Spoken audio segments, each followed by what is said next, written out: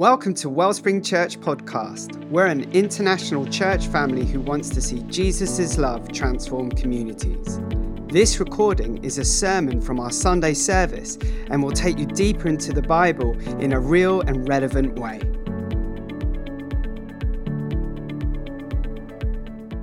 Thank you so much for your prayers. Blown away by the kindness and the love that he's showing through you all. It's a real blessing. And to those downstairs and those that are watching online, if you've been praying for us, we are truly blessed and humbled by that reality. So thank you. I know people are fasting and praying amidst all that's happening in the world. We just are blown away. So thank you. I've got some notes in front of me that I've prepared for this message, but I'm going to be more faithful to what I sense the Lord doing in the room than my notes. Is that all right? Yes. Is that okay? The heart that God's given us as a church family over this, as we stepped into 2023, is that He wanted to tell us what His agenda was for us as a church family. That His desire and His heart is for us to become the kind of people He wants us to be, to build a sense of family, to build leaders, actually, that are able to stand against all the storms, leaders of integrity, leaders of honesty and of maturity, leaders that will put Him first. And that starts at the earliest stage, by the way. We're not talking ministers from a platform. We're talking about leadership as a quality of who God's made us as a church. Then we also looked at what does it mean for us to build a sense of home. And in this third series, we've been looking at what does it mean for us to build that sense of home on the basis that where God dwells, then hope lives. And we all want to be in the place of safety, of feeling at home with the Lord. In fact, the Lord wants to be at home with us. He wants to move in to our home, to our lives, to our everyday lives. He wants to do that personally and individually. But today we're going to look at, He wants to do that in your home, like where you live. In your bedsit, He wants to live there. In your lounge, He wants to dwell there. In your bedroom, He wants to abide there. In your bathroom, if you have a bathroom. If you have a dining room. Anyone posh enough to have a dining room? Then He wants to dine there. He wants to dwell with us, live among us, in your household, in your family. That's His desire. If you like, to make His home, and this armchair is a kind of illustration of that, He wants to move in. He wants to tabernacle with us, to dwell with us. But there's a relationship between the armchair and the altar. And what we've been looking at on different levels, concentric circles, we've been looking at what does it mean for us to recognize the place of the altar next to the armchair. Today I want to talk about the things in our lives that get in the way in our homes of having the Lord dwell with us in our households and our families. And I believe this message for some of us is going to be significant, in particular in about half an hour's time, something like that. I imagine this is what I picture in mind. If you live on your own, of you standing in God's presence with your arms held up, holding before the Lord everything that is precious to you and offering it to Him. And if you're here with someone that's from your household, a spouse or family members or children, of you actually grabbing each other's hands and in the presence of God, committing yourselves again to the Lord to say, as for us, we're going to serve the Lord. So that's what I've got in my mind and on my heart, because I believe God wants to bring some correctives, because we're so busy, as Helen said, often writing our own story, that we forget the fact that He wants to write our households, our families into that great story. But we have a decision to make. We can either write our own careers or our own family story, or we can participate in what He is writing, what He is doing, because it's always good, because He's the Lord. So I wonder if we recognize that in all of our homes, we all have an altar. Now, are there any Ghanaians in the house today? Just raise your hand if you're a Ghanaian. Okay, any other Ghanaians? Did any? Okay, so did you grow up in the villages or in the cities? Cities. Okay, cities or village? In the village. Okay, so I had the privilege a while ago, maybe 2004 or 5. This is a picture of me. Listen, that is actually me on the right. Okay. So, I don't know, what can I say? It's like wine. So that's my dad on the left, and that's me. And we were privileged. It was my third time, I think, to Ghana. It was his first, and it was his first time in a developing country. We were on a mission. We did some Bible teaching, and actually, the evening of the day when this picture was taken, I had the privilege of preaching the gospel outside the mosque in this village. That was a scary moment, but many people got saved. It was an awesome time. But before that, we went to look around this lovely man's home, and he was like an elder in a village. And the greeting, I don't know if this was the same in your village, but was nah. I was waiting for the second half of the word. Or that there was something else to be said. So what do we say back? Well, what you do is respond. You go, nah, or with the hands behind the back. I can't remember. Anyway, it's like a really amazing experience. It's like a step back in time. I don't say that. It really was like a step back centuries. Because you've got a feeling that not much has changed in centuries. And just near where the entrance is, the picture on the right there, you can see that the different huts are there. Now, the man has his own hut, his own dwelling place where he sleeps. And then each time he acquired a wife, he would build another mud hut for her. And so you can see he's got a couple there. So he'd have a few children by his first wife, and then I guess a younger model came along, like 2.0 or something. And anyway, there was like wife 2, wife 3, and so he had loads of children. Lovely, lovely man. He gave us a chicken, which is always good when it's live, and you can't take it back to England. So we went into this village, and I remember seeing, it's really imprinted in my memory, because they were near, he was a fisherman, and they were near a river. And so just by kind of where that there was a nook just around there, just between a wall and one of the mud huts was a stone, like a clay pillar, and above it was an image of a fish, like kind of made out of wood. And then there was the smell of fish that had been sacrificed to the fish god, I guess. I didn't ask too much details, but actually, so when something was needed in the home, or maybe when he was just feeling grateful, or when he needed another wife, or whatever it was, he would actually bring a sacrifice, and he would put a piece of fish, on the altar. So there were fish bones all over it. And I just remember, and I decided not to take a picture of it. I thought that would be disrespectful, and probably I'd have to give the chicken back if I did that. So I decided not to do that.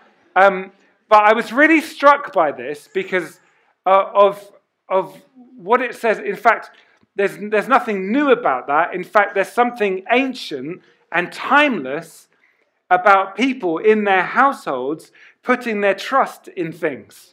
If you don't have artificial light and all you see at night is the stars, then you're aware that you don't really have much power. You become aware of how very small you are. And we tend to worship more when we're aware of our size the most, as in we become really aware. Do you know what? I can't even stop myself from getting malaria. I cannot even guarantee that there's going to be enough fish in that river. So what I'm going to do is I'm going to worship. I'm going to put my trust in something bigger than myself, something other than myself. And in fact, as we heard from Jeremiah, in history, many times people would make something themselves. Jeremiah mocks the woodcutter because he's busy chopping down wood all day, sits by the fire that's made of wood, he burns loads of wood, he picks a piece of wood up and he starts carving a face in it, and then he puts the wood there, and then he bows down to what he's made. And there's a mockery of that. The fact is, we do that all the time. If we're not careful, we worship what we create. We worship ourselves. In fact, we all have an altar in our homes. And on that altar, we will lay down things.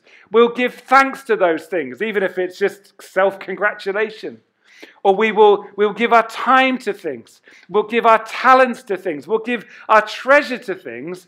And we all are tempted at times, all of us, at those things and those things that we give the best of ourselves to, the best of our life to, they tend not always to be the Lord. They tend to be things of our making. And Magdi taught last week, and over the last week we've been talking about idolatry. And you think, well, what's wrong with idols? They've got American Idol. Pop Idol was the show before the X Factor, wasn't it? Oh, we celebrate, the so-and-so is one of my idols. Oh, Marcus Rashford is one of my idols. We use that language. The fact is, anything that we celebrate and put up on a pedestal in our lives can be described as an idol. And when we need help, and when we need hope, where do we turn to? This is the question today. And there's an opportunity for us today, for all of us, to reconsecrate ourselves and rededicate our households and our families and say, do you know what? As for me and my family, we'll serve the Lord. The Roberts family have never had a greater test in all the trials we've been through than the last 6 weeks. It has been, I'd honestly say, it has been both beautiful and brutal. And when you face things, when you walk through the valley of the shadow of death, it's not death, you walk through the valley of the shadow of death, then where you turn to really matters. Who you turn to really matters. And we've decided, not because of our cleverness, but because actually we have nowhere else to go. The best doctors in the world are not able to solve this dilemma and problem we're in. Do you know what? We put our trust in the Lord. That's what we've decided to do. That's what we will do. And not just on Sunday mornings, church, but on Monday afternoons as well. And the middle of the night on Thursday, we will still put our trust in the Lord. And I'm inviting you in your household, in your family, whatever you're going through, to put your trust in the Lord. Yes. That's the invitation today. Now, it'd be good for us to kind of burst some of this stuff a little bit in Scripture. And there's a particular valley that is of great significance in the story that God was writing with the people of Israel. And it's called Shechem. And you can see there it's in the middle of Mount Gerizim and Mount Ebal. You can read a bit in Deuteronomy. It says about one is blessing and the other is curse. All right, we haven't got time to go there. But in Genesis, there's a bit where in Genesis chapter 12, the Lord makes a promise to Abram and says, I'm going to bless your descendants. Where he made that promise was under a tree in this valley. And the response of Abram was to believe him and say, I believe you. Actually, I'm going to build an altar to Yahweh, to the Lord, the creator God, the one true God. He built an altar in that place. 2 generations later, Jacob comes. This time he crosses the Jordan because it's quite near. It's the best place once you go cross the Jordan from Succoth. You come across there. It's the entry point into the land, if you like. It's like a gateway. When he gets there, then he arrives and he does the same thing that his grandfather did, or great-grandfather, his grandfather did. He builds an altar and he calls the altar God. This is the altar for God, the God of Israel. So this becomes a place of worship. This meeting point becomes a place of great significance. Within just one chapter, there's an awful thing that it's not worth going into because we don't have time, but there's a terrible thing that happens. And the prince of Shechem, he rapes Dinah, who's Jacob and Leah's daughter. And then there's a trade-off that happens that's really awful. A whole bunch of men end up being circumcised as part of a deal that they're doing. But Simeon and Levi, they massacre all the men in this place. In this same place. It's awful, really awful. And in response to that, Jacob feels convicted and wants to do what the Lord is leading him to do. And the Lord says, now is the time for you to leave. I want you to leave this place. And before they leave, this is what happens. Then God said, this is from Genesis chapter 35. Then God said to Jacob, Get ready and move to Bethel and settle there. Build an altar there to God who appeared to you when you fled from your brother Esau." So Jacob told everyone in his household, listen to what he said. And there's a hint here of what it means to truly be consecrated or dedicated to the Lord. He says, "Get rid of all your pagan idols. Purify yourselves and put on clean clothing. We're now going to Bethel," which means the house of the Lord. "We're now going to Bethel, where I will build an altar to the God who answered my prayers when I was in distress. He has been with me wherever I have gone." So they gave Jacob all their pagan idols and earrings. I don't know why, don't ask me. And he buried them under the great tree near Shechem. As they set out, a terror from God spread over the people in all of the towns of that area, so no one attacked Jacob's family. So this is a profound thing they did. They made a statement. Other people didn't understand. Why would they make such a profound thing? I imagine the fear of, if you think this piece of wood, this idol has power, imagine the fear of, well, how can you just put that in the ground? They took what other people trusted in and they showed it to be as powerless as it is. They took it off the shelf, off the pole, whatever it is, off the altar, and they buried it under a tree in this valley. A profound statement to bury the idols. I want to tell you today that even if there's even a hint of conviction in our hearts today, we need to bury our idols. And we need to say today, as a church family, we will not turn anywhere. We will not put our trust in anything except the Lord, the God of Israel.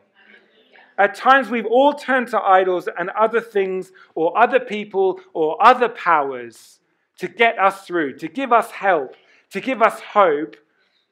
And over the years, through tragedy and trials and tests, often the trials and tests are sent to us to challenge the degree to which we are dedicated to the Lord. The Lord is testing us, not because he doesn't love us, but because he does love us, because what he has for us is better than what any idol could ever deliver. Can I hear an amen? Amen.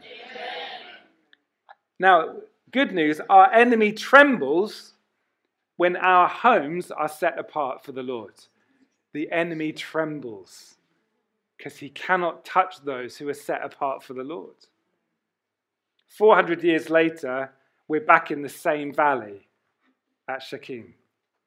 400 years later. This becomes a significant point. And Joshua does something. This is the last thing that Joshua does. It's at the very end of Joshua. And in Joshua chapter 24, we're going to read just a few verses of an amazing story. And you'll see in this that there's great boldness. It's the last bold thing that Joshua does before he dies. And he gathers together at this meeting point. And let's read it from verse 1. Then Joshua summoned all the tribes of Israel to where? To Shechem, including their elders, leaders, judges, and officers, and Instagram influencers. So they came and they presented themselves to God. They came humble in heart. They came prepared. They came with a yielded spirit to the God. They came ready to listen to his word. And Joshua tells them a story. He says to the people, "This is what the Lord, the God of Israel, says. Long ago, your ancestors, including Terah, the father of Abram, and Nahor, lived beyond the Euphrates River, and they worshipped other gods. But I took your ancestor Abram from the land beyond the Euphrates and led him to the land of Canaan. I gave him many descendants through his son Isaac. To Isaac I gave Jacob, and Esau to Esau I gave the mountains of Seir, while Jacob and his children went down into Egypt. Then I sent Moses and Aaron, and I brought terrible plagues on Egypt, and afterwards I brought you out as a free people." Hallelujah. "But when your ancestors arrived at the Red Sea, the Egyptians chased after you with chariots and charioteers. When your ancestors cried out to who? To the Lord, to Yahweh, to the Lord, to Jehovah, the one we were singing to. When they cried out to the Lord, I put darkness between you and the Egyptians. I brought the sea crashing down on the Egyptians, drowning them. With your very own eyes you saw what I did. Then you lived in the wilderness for many years. Finally," verse 8, I brought you into the land of the Amorites on the east side of the Jordan. They fought against you, but I destroyed them before you. Listen to this. I gave you victory over them, and you took possession of their land. Then Balak, son of Zippor, king of Moab, started a war against Israel. He summoned Balaam, son of Beor, to curse you, but I would not listen to him. Instead, I made Balaam bless you, and so I rescued you from Balak. When you crossed the Jordan River and came to Jericho, the men of Jericho fought against you, as did the Amorites, the Perizzites, the Canaanites, the Hittites, the Girgashites, the Hivites, the Jebusites, and the Vegemites. But I gave you victory over them. Listen to this. And I sent terror ahead of you to drive out the two kings of the Amorites. It was not your swords or bows that brought you victory. Can we read that together? It was not your swords or bows that brought you victory. He says, I gave you land you had not worked on. I gave you towns you didn't build. The towns where you are now living. I gave you vineyards and olive groves and for food, though you did not plant them. So what's the response? I think this is where Joshua steps in. He says, so fear the Lord and serve him wholeheartedly. That means with an undivided affection. That means with all of you. So serve the Lord. Look what he's done. I've just told you a story of all these incredible things. The Lord's just reminded us, I did this for you and I did that for you, and it wasn't this and it wasn't you and it wasn't you. It was me, it was me, it was me. Look what I did, look what I did. So then Joshua says, so serve and fear the Lord and serve him wholeheartedly. Put away forever the idols your ancestors worshipped when they lived beyond the Euphrates River and in Egypt. Maybe some of them had got one. Maybe they were hedging their bets. Maybe they had some other options. Well, if God doesn't come through, as in if the Lord doesn't come through, well, we've always got the thing that Aunt Mabel gave us, you know, that we'll get it out of the suitcase. We'll get it out the corner of the room from under the bed. And if the Lord doesn't deliver us, then we've always got this, right? We always get a piece of fish and put it under a fish. We could always try that, right? This is what the Lord says. No, get rid of those things. That's what Joshua says. But if you refuse to serve the Lord, then choose today whom you will serve. Would you prefer the God your ancestors served beyond the Euphrates, or will it be the gods of the Amorites, in whose land you now live? But as for me and my family, we'll serve the Lord. Oh. As for me and my family, we'll serve the Lord. You choose. You choose. You choose in your home who gets served. When we make career choices, we choose. When we decide where to live, we're making a choice. When we decide what to do with our money, with our time, with our treasure, we choose. And it's a really binary thing here. It's either the Lord or it isn't. And here Joshua is saying, even to us today, so fear the Lord and serve him wholeheartedly. Because trials will come your way, tests will come. The future is uncertain in terms of what the world will throw at you. It is. But you can make a decision today, as for you and your house, who will you serve? Who will you fear? And I love that Joshua stands there with all these influences and leaders all around. And maybe at that point, he grabs his wife and his kids, I don't know. Maybe he grabs them. Maybe it's all an all-male occasion, who knows. But he stands there in front of the people and he says, as for me and my family, we serve the Lord. As for me and my house, and my servants or whatever, and all my wives, whatever, however, as for me and my house, we're going to serve the Lord. And I stand here just as Tim and Helen, and we say, as for us and our house, we'll serve the Lord.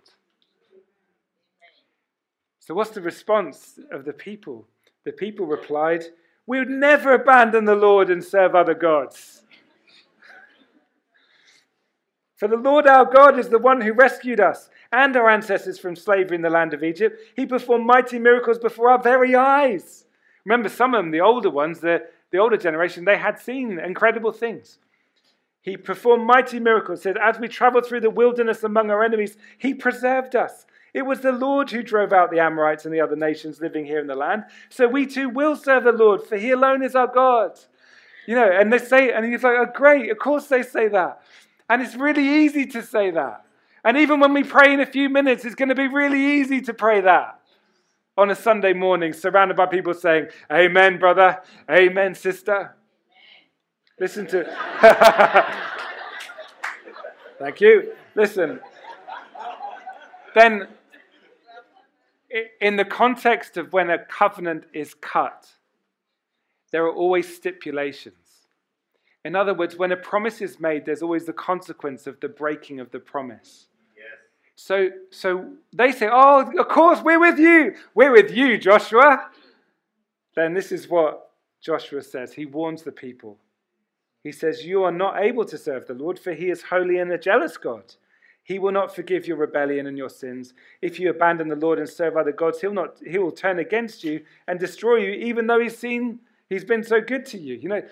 Joshua lays it down, just so you know, this is serious, this moment. There's a consequence to making promises in the presence of a holy God. But the people answered Joshua, this is their reply again, I love this. No, we will serve the Lord. I sense what God's doing in us as a church family is he's inspiring words like that in our homes. Not just in our songs when we gather for worship, but in the worship of our homes.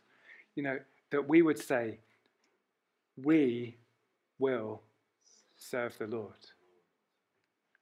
In how we spend our time, we will serve the Lord. In what we do with our money, with our treasure, we will serve the Lord.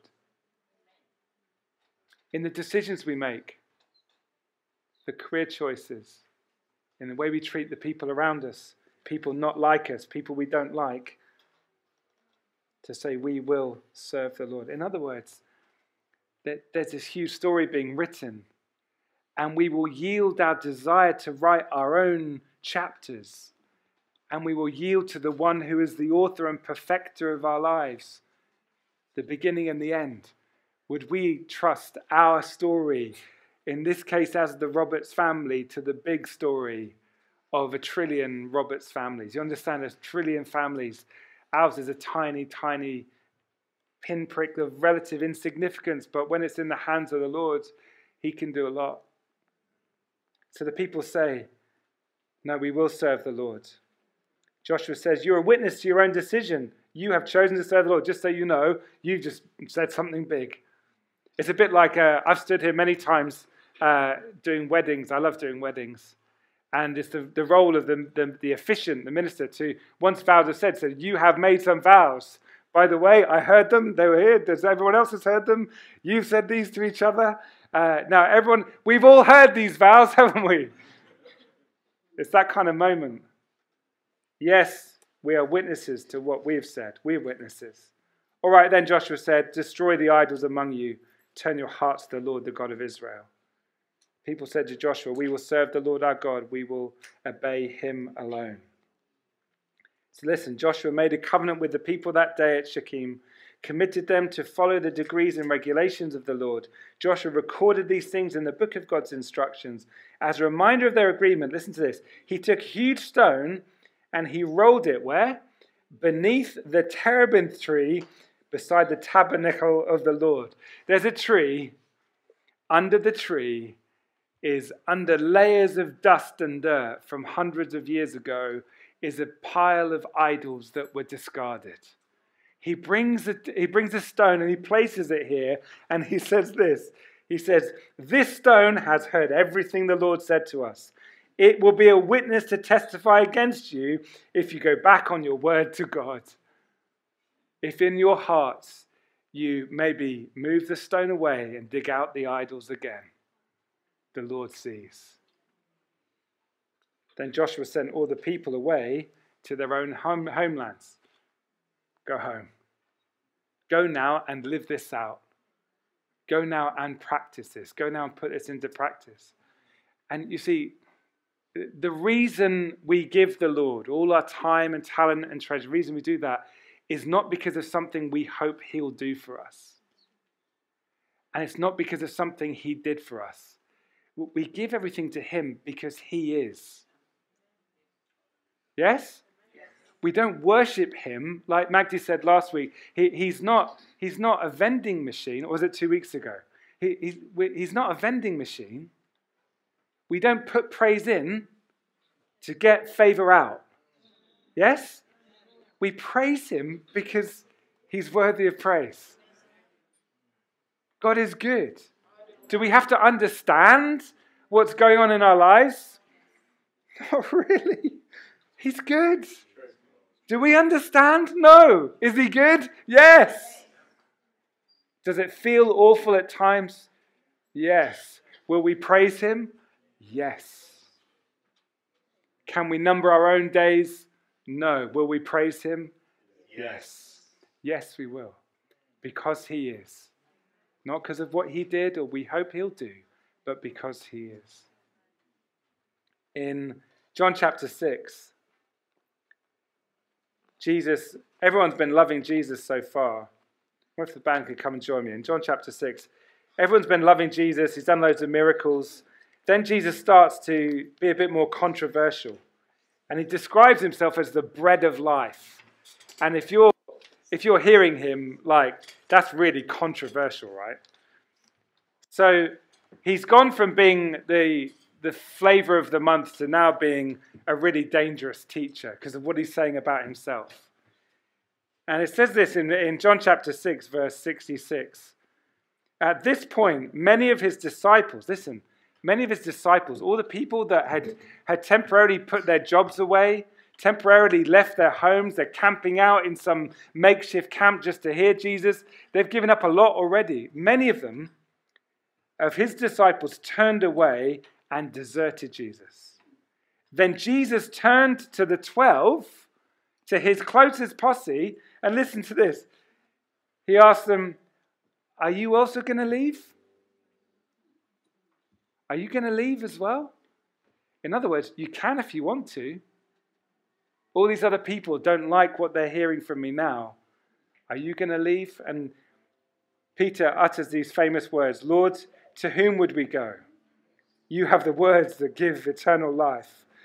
We believe and we know you are the Holy One of God. Peter declares from his heart, where else would we go? You're the Holy One of God. You're the God of Israel. Jesus, we see you, the Messiah, the Son of the living God. You are the Lord. And having seen you, Jesus, we have nowhere else to go. We are ruined for the worship of your name. We have nowhere else to go. Not to the Romans, not to the Jewish religion, not just back to their homes, not back to their own careers, not back to their own abilities, not even to their... They said, we have nowhere else to go. I invite you, dear friends, brothers and sisters, it is time for us in our families to agree we have nowhere else to go except to put our trust in the Lord. We don't know where our next paycheck is coming from. We don't, but we'll trust the Lord. We don't know for sure how we're going to pay the rent or the mortgage. We don't, but we're going to trust in the Lord. We don't know whether our kids will get into the school we want them to get into or what kind of education they'll have. We don't even know what kind of world they're going to grow up in, do we? We don't know, but we'll trust in the Lord. We'll trust in the Lord. We will trust in the Lord. As for us, we will trust in the Lord. God's heart is to dwell in your home. In fact, he wants your home to be a place of worship. He wants your living room to be a church. Can I hear an amen? He wants your bedroom to be a place where he's honored. He wants your bathroom to be filled with singing in the shower. No, maybe not. That's just my thoughts. He wants where you dwell to be a church. Not just this building here. A place of worship. So I invite you. And you might find some tools helpful with this. I understand that if you don't use Lectio 365, it's a brilliant prayer app.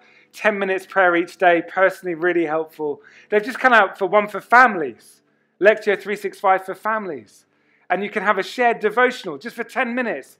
I think that's brilliant. There's loads of other resources around there. Whatever is actually practically helpful to you, what would it mean for you even in this week to make a change and to make your home a place of worship? Let the Lord inspire your thoughts. Get rid of the idols. Turn off some screens.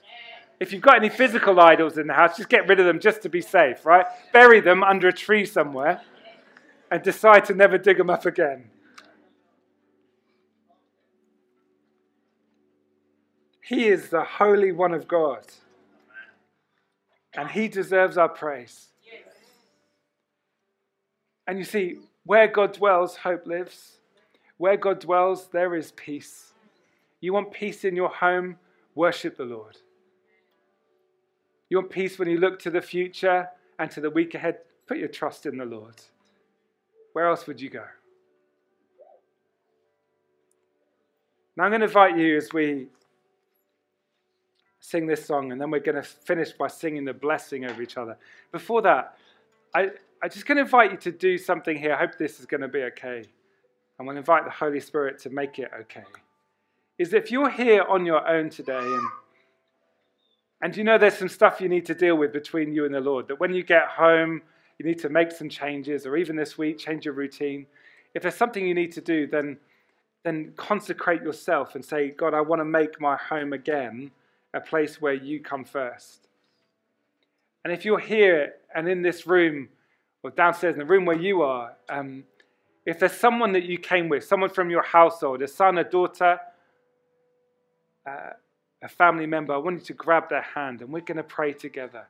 And we're just going to agree together, as for us and our house, we're going to praise the Lord. Is that okay? So why don't you grab someone's hand, or just, in fact, let's stand together. Let's do that. If you can stand, I invite you to stand. And at home, I'm praying that you'll be aware of the presence of God where you are right now. So grab a hand and we're going to pray. Let's pray where we are right now. Let's lift our voices before we go into song. Lord Jesus, you are the Holy One of God. We have nowhere else to go. And so, God, we say today, as for me and my family, and as for us and our families, we'll put our trust in you, Lord. We choose today to put our trust in you. And even as we do that, we call back all those prodigals, those that have drifted away from your presence, God. We call them back in Jesus' name. For all those that we long to worship with us again, we say, God, we call them back in Jesus' name. And we pray, God, that you would make our homes holy. We pray that you'd make every room in our homes full of your presence, God. And we pray, God, you'd help us to push away everything that distracts us from you. Everything we put our trust in that isn't you. And we say today, bless our homes. Just where you are, friends, brothers and sisters, just ask the Lord in your own language. Just bless your home. Lord, bless our home. Bless our home. We're going to sing together. Bless our home, Lord. Fill our home. Fill our home. Bless our family. Bless our family. Bless our homes in Jesus' name. Thank you for listening. We hope you've been blessed and encouraged by what you've heard. If you'd like to know more about Jesus, Wellspring Church, or how you can grow with others in faith, connect with us by clicking the link in the episode description or joining us on Sundays at 9 and 11 a.m. in person and online.